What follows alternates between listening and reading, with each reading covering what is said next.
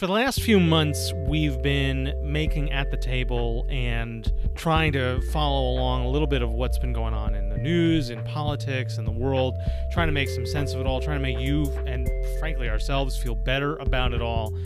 And sometimes we've succeeded, sometimes we've failed. I think sometimes we've had moments where we've wanted to do more. And to talk about all of that and what we plan on doing and what we've been, I want to say, because when I say we, I want to make sure that it's fleshed out. It's not just me. And in fact, this project from the very beginning, from the months and months before we launched over the summer, there's been really just one other person who's believed in this idea, believed in me, and pushed for this concept.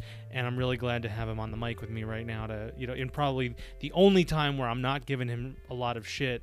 David Ross, who's been the producer for this program, who's been a good friend of mine and who's done a lot of work behind the scenes to make it happen. David, let's talk some shop, and thank you for sitting down with me and doing a little At the Table on this side of the microphone. Thank you so much, Jared. Mr. Jared Rizzi. First off, I was just thinking, I was like, man, I wish we'd had Alana for to sit in on this, because Make us tell the truth. Yeah, exactly. Make us tell the truth. Alana, and if you're listening in, special thanks to you. What year is Alana, would you say?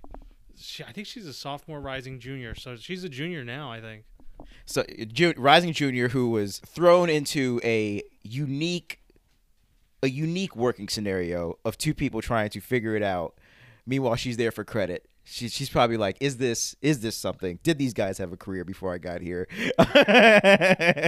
Do they really have actual partners? Just the whole thing. But I mean, without a doubt, actually being that could have gone a different way with her.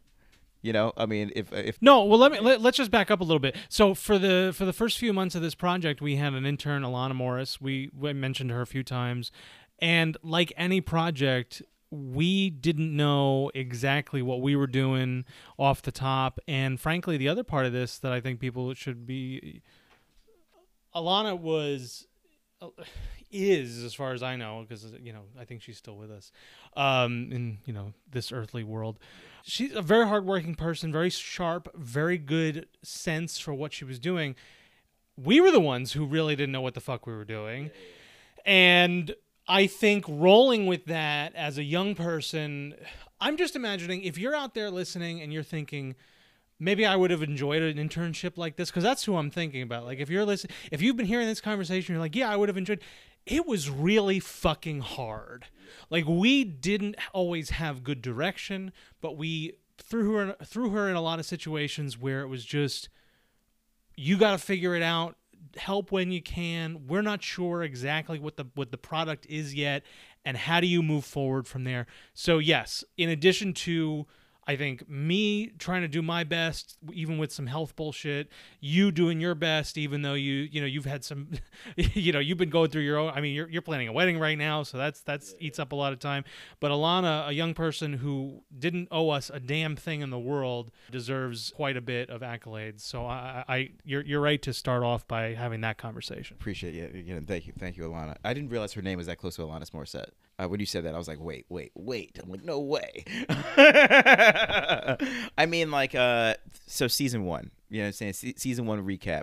I think the format is rock solid, in terms of coming to a group of people at a bar like Local, is an interesting format when they're engaged. I think the role is consistency in getting people in the seats. So is that just like that engagement that everybody just wants to be involved in. But nobody walked out of there thinking this is trash. That whole discourse was new, it was different.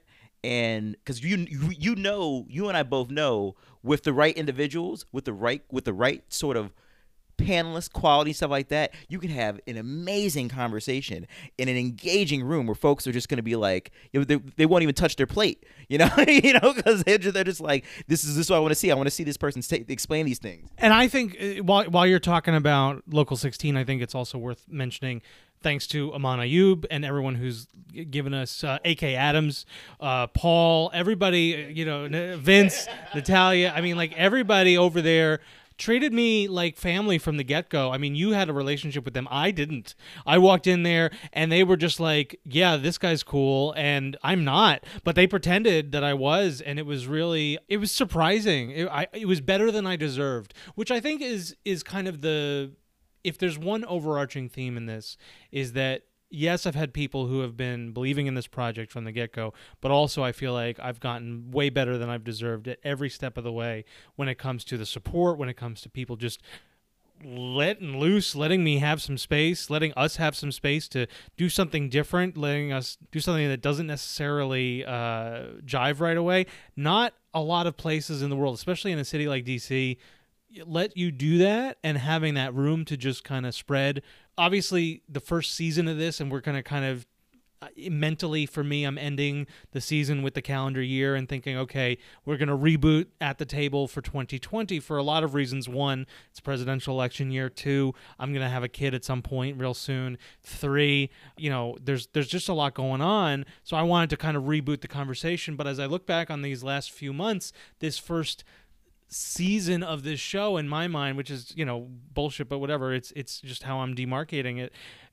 I'm really proud of what we were able to put out, not just at Local 16, but the conversations, the people that we've had together, the perspectives that we've been able to showcase, and also just the honesty and vulnerability that I think both of us have brought, that we've tried to engender in the people that we bring into the conversation. That makes it different, and I hope makes a difference to people who are listening to it and thinking, this isn't like the other stuff that I'm putting in my ears in terms of politics or punditry or whatever. For better or for worse, the audience member is seated in the passenger seat as we try to figure this thing out, and that's allowed for some hilarity. Back to Local. That, because I was there last night. Local for the comedy. Local has so many different identities, and that's what's so pleasant about it. It's like, because it has those 3 rooms. And each time they're programmed so completely differently. And so, like, when you ask somebody what their Local 16, what the brand of Local 16 is, you're gonna get like 7, 8 different answers. And so, you're right. I can't think of any other bar. Take like U Street. Take just U Street alone. 2 weeks they'd be like, this doesn't work for me. You know what I'm saying? Like, even if we were doing good, they'd be like, this doesn't work for me. But that place, you're right. It was like, it is so strange how warm they are, from the staff, and it's just like, I used to joke that they were the Delta House of U Street, but no, the Delta didn't let everybody in. You know what I'm saying? Like, and this goes back to fundamentally, one thing that I've said over and over again, and people are going to get sick of me talking about this from the perspective of the podcast, is hospitality is crucial. Whether you're walking in to my home, to a conversation I'm going to sit you down with, whether it's at Local 16 or anywhere, you are going to feel at home. I hope that every time you've ever walked into my home, you feel that way. I certainly feel that way whenever I've walked in. Like, that is the goal, because fundamentally it's beyond just Trump being gone, or Republicans in Congress having less power, or all of us having a better. At the end of all this, if we haven't gotten better ourselves, we've failed, because Trump is a symptom of something so much worse.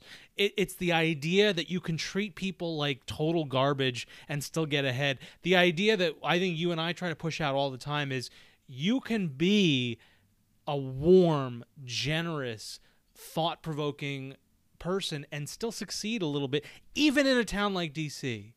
We've both worked in a lot of places where that's not always the easiest thing to do, but I think by proving it wrong makes us the men that we are, and I'm really proud of that.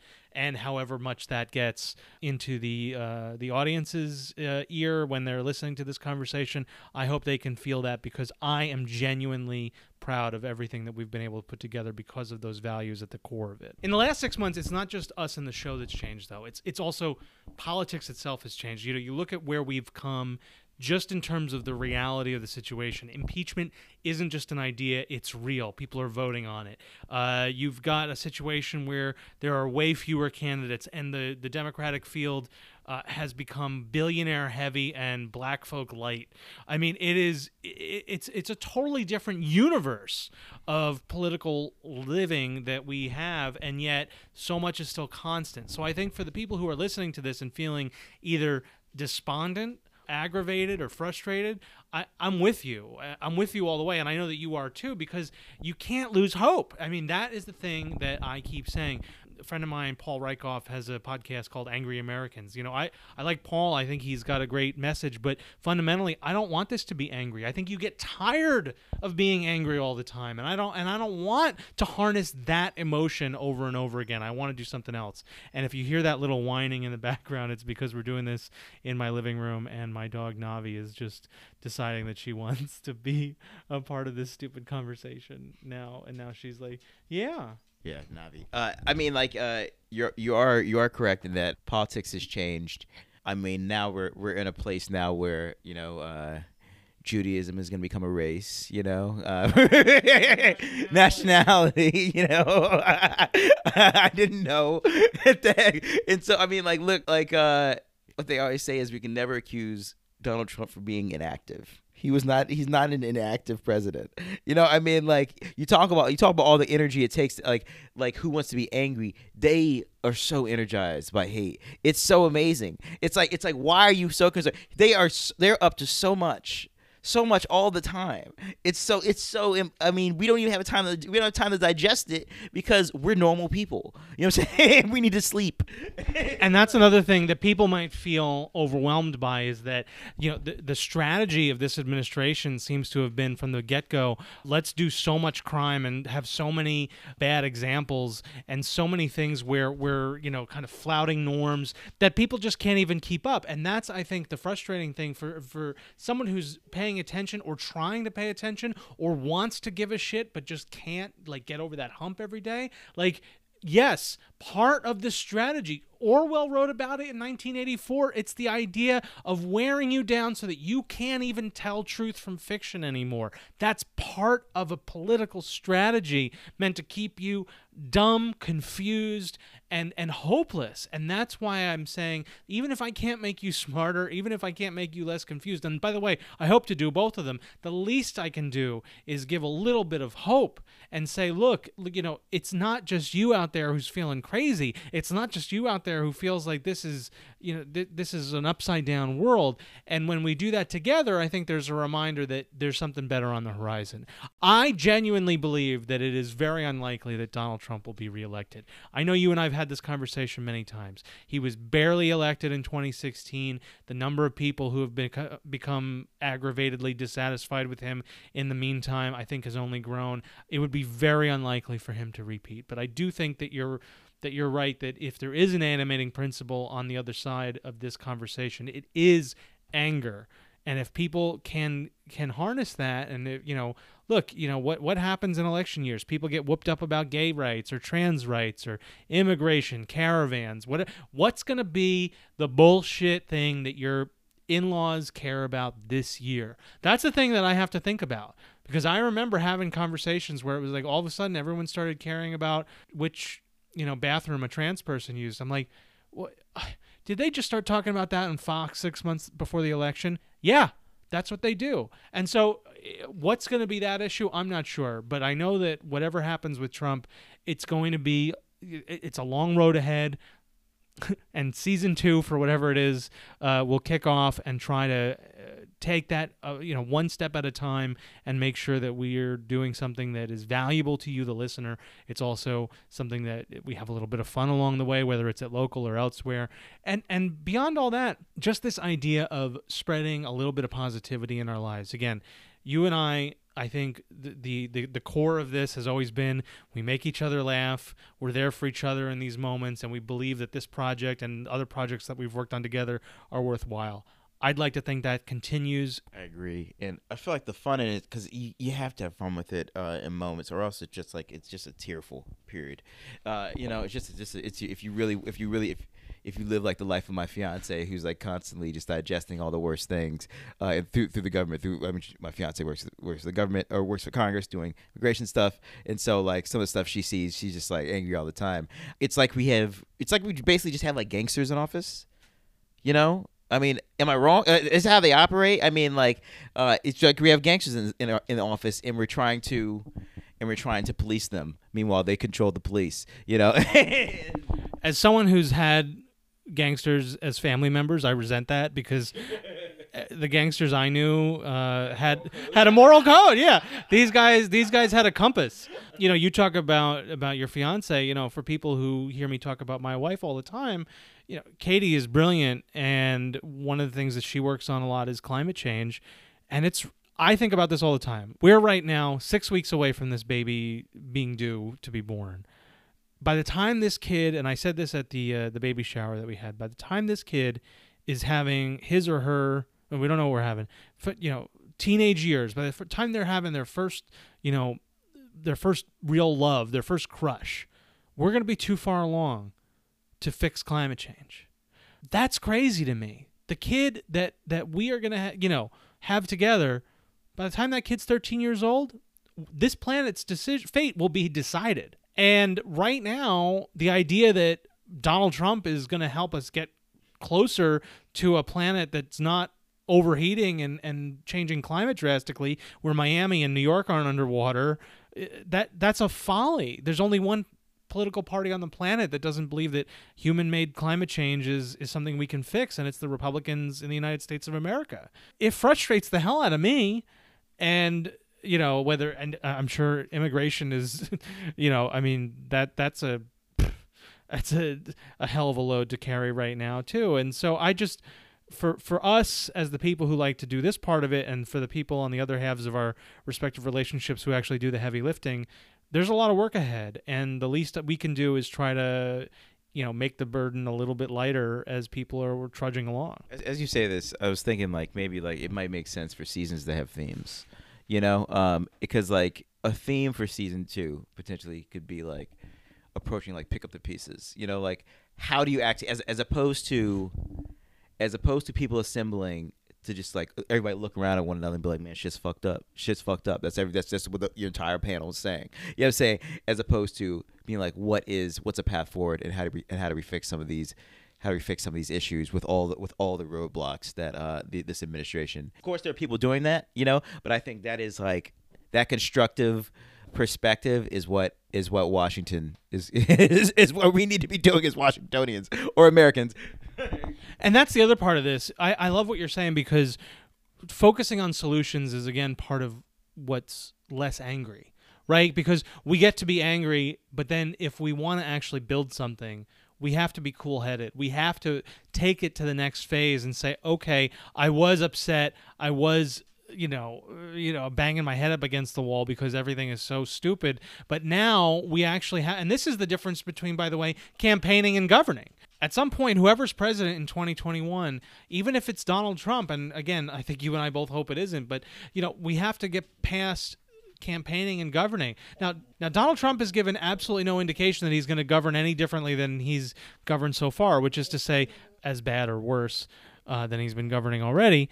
But whether it's Liz Warren or Joe Biden or you know Bernie Sanders or Pete Buttigieg or whoever it is that takes the office next, you're absolutely right. They're going to have to pick up a lot of pieces, whether it's foreign relationships. I saw a poll out this week saying that respect of the United States and trust in the United States has plummeted among our strongest allies. The only country that was surveyed that had a better impression of the United States, Russia, up 8% in terms of their approval of United States' behavior.